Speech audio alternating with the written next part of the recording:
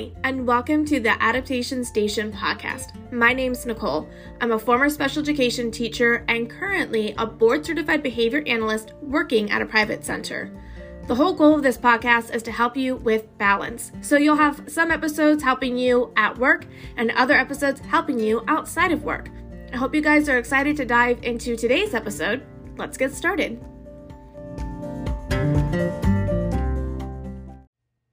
Welcome back to the podcast.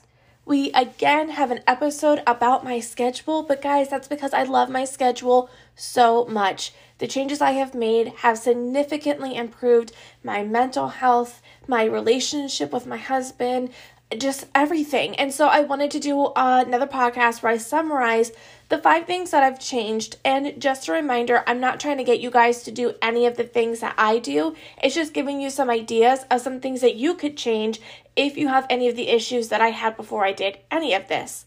So back in July, I shared that I made a major change in my schedule. I used to stay up as late as 2 a.m. reading, and I would sleep in until 9 or 10. I now go to sleep at 9:30 at night in order to get up at 4:20 in the morning. Yes, 4:20 in the morning. Yeah, that does sound crazy to me. And just a reminder, if you haven't heard that podcast, the only reason I can do that is because my husband is already up for work. So I basically just matched his schedule, but it ended up being the thing I desperately needed. I'm going to link that podcast down in the show notes if you haven't heard it yet. That was trying the routine after about 10 weeks. I've now been on the routine for over 10 months, so I wanted to do another recap. I was curious if I was going to keep it up as I got colder outside and as it stayed darker in the morning. And it turns out, yes, absolutely. It's so ingrained in me that I've been consistent this whole time. So we're going to go over all the changes, not just the time I get up, but all the changes that I made. And again, I don't want you guys to get up at 4:20. It's crazy. And if your household isn't doing it, it's hard. Even if your household is doing it, it's also hard, to be honest. But again, it's just to give you some ideas of some things that you might want to try and change if you feel like you need to change. So area 1 is mornings. So we already covered the time I get up. But I also wanted to share that I discovered throughout this process that I'm a morning person. And leaning into that has helped me have better overall days. So every morning when I wake up, the first 3 things I do is I make my bed, I brush my teeth and wash my face, and I change from pajamas to either workout clothes or sweatpants and a sweatshirt to walk Buster in. No matter what time I get up, I'm going to do those 3 things.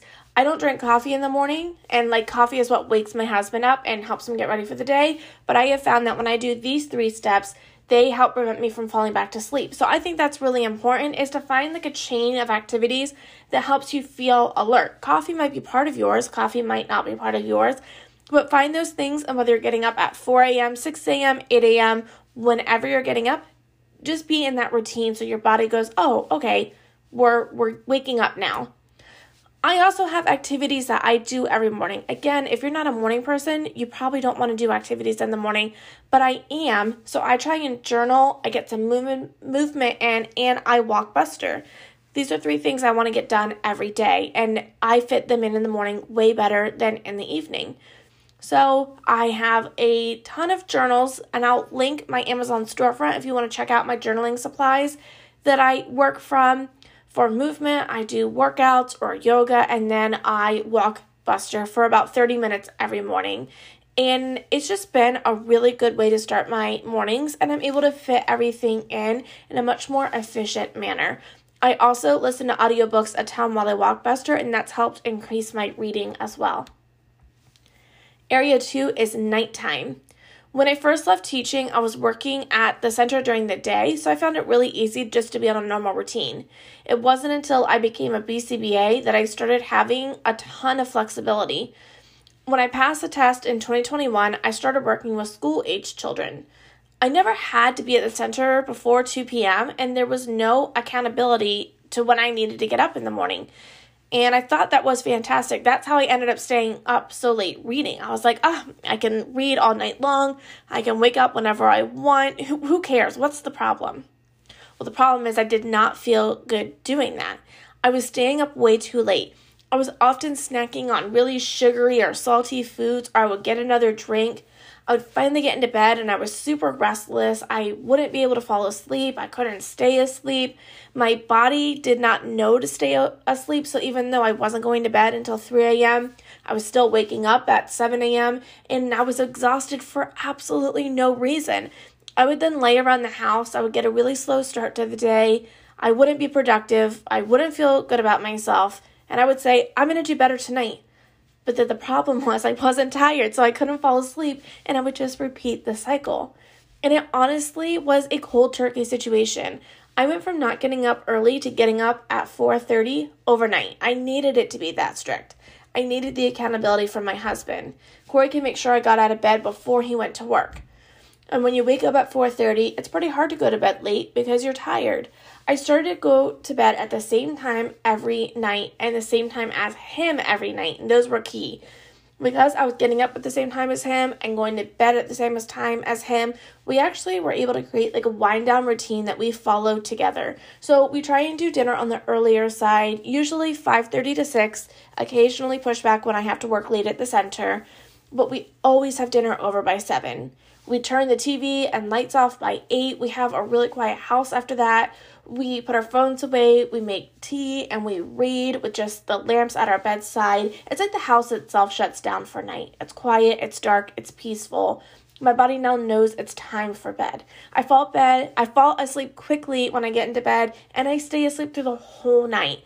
That is huge and has led to me feeling so much better overall. But I always say this, you have to be doing that for 8 to 10 weeks for it to stick. Can't do that for 3 days and then say, oh, it didn't work, because no routine is going to change your life that quickly. So you've got to do it consistently to see those results. But I did it consistently, and I'm so glad that I'm on such a better sleep schedule. The third area are my social media rules. I significantly limited the amount of social media I consume, and that helped me out a lot as well. I actually set a time limit on my phone to reduce how much time I can spend on TikTok. And I just am really good at following that and closing the app. So that's a key. You've got to actually pay attention when it tells you that. But luckily, I am able to focus on that. And I replaced a lot of that social media time with reading, and that's led to me feeling a lot more calm. There's nothing wrong with using social media. I just noticed that sometimes it does affect my mood, and it's not always the best choice for me, particularly if something major is happening in news or like the political atmosphere. And if I'm seeing a lot of TikToks about it, that can really just make me feel blah. And why would I do that when I've got so many fantastic books I could read instead? And I will say, I have relaxed my TikTok rules a little bit since I first wrote the script, but it's only because I'm posting on TikTok now. So if you don't know, I have a completely separate brand called Reading Station. I actually create and sell book journal materials over on Etsy. I have a YouTube channel, an Instagram account, and a TikTok, all dedicated to reading. Now that I use TikTok in a professional manner, I do use it more, but I'm very aware of how I use the app. If I want to give myself an hour to be on TikTok, I need to be commenting and engaging with other book talk accounts. If I notice it has been 10 minutes and I haven't been doing anything to interact with the community I'm trying to become part of, I have to take a break. And don't get me wrong, I definitely still have free time on TikTok. How else would I find the delicious recipes, adorable videos of dogs, and TikToks that make me cry? But I always make sure my free time is early in the day and preferably on weekends so it doesn't creep into the evening routine. I just wanted to add that caveat because I do occasionally get on TikTok for long chunks of the day, and I wanted to explain the different ways I use it. Area 4 is my work day. My Teachers Pay Teachers store was originally started as a hobby, and I've always wanted to keep it a more relaxed part of my life. Although I work hard to create materials that are helpful, and I do produce a lot, I never want it to be as stressful as a traditional job because at the end of the day, it's just something that I enjoy doing. That being said, the relaxed approach I used did not work for me because I thrive in a highly structured environment. That's part of why I liked being a teacher. You go there at the same time every day for the same amount of time every day, and you have certain things you have to get done every day. When I realized that I benefited from that approach and not having it was stressing me out, I decided to restructure my day to have a similar feel.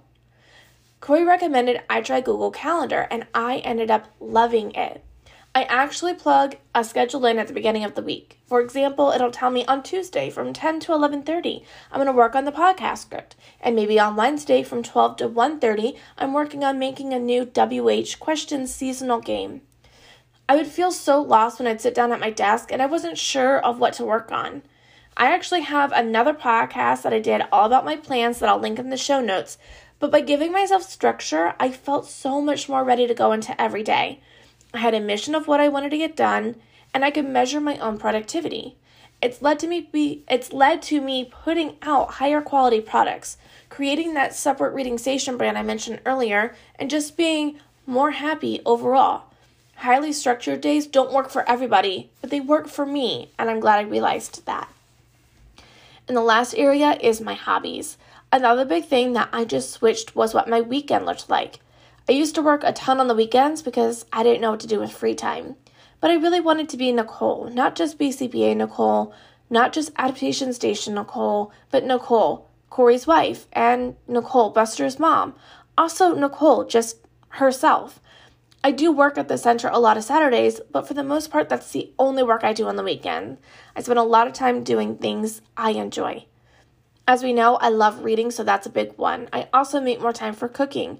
We take Buster on hikes. We actually have a pool in the garage in the summer, and we recently added a hot tub for the winter.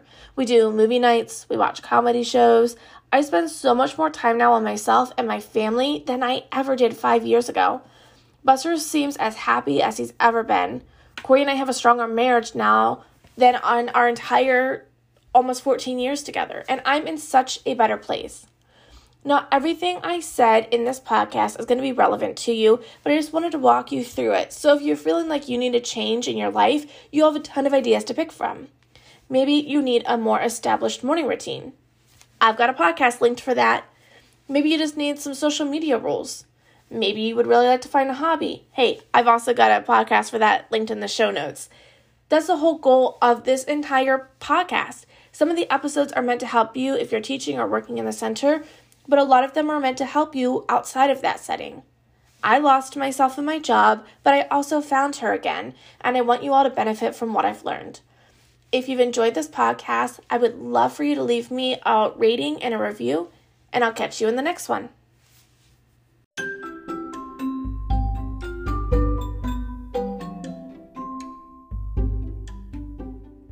Thank you for tuning in to today's episode. I hope you guys found something useful, and you can always come visit me on Instagram at Adaptation Station for more content all about work and life.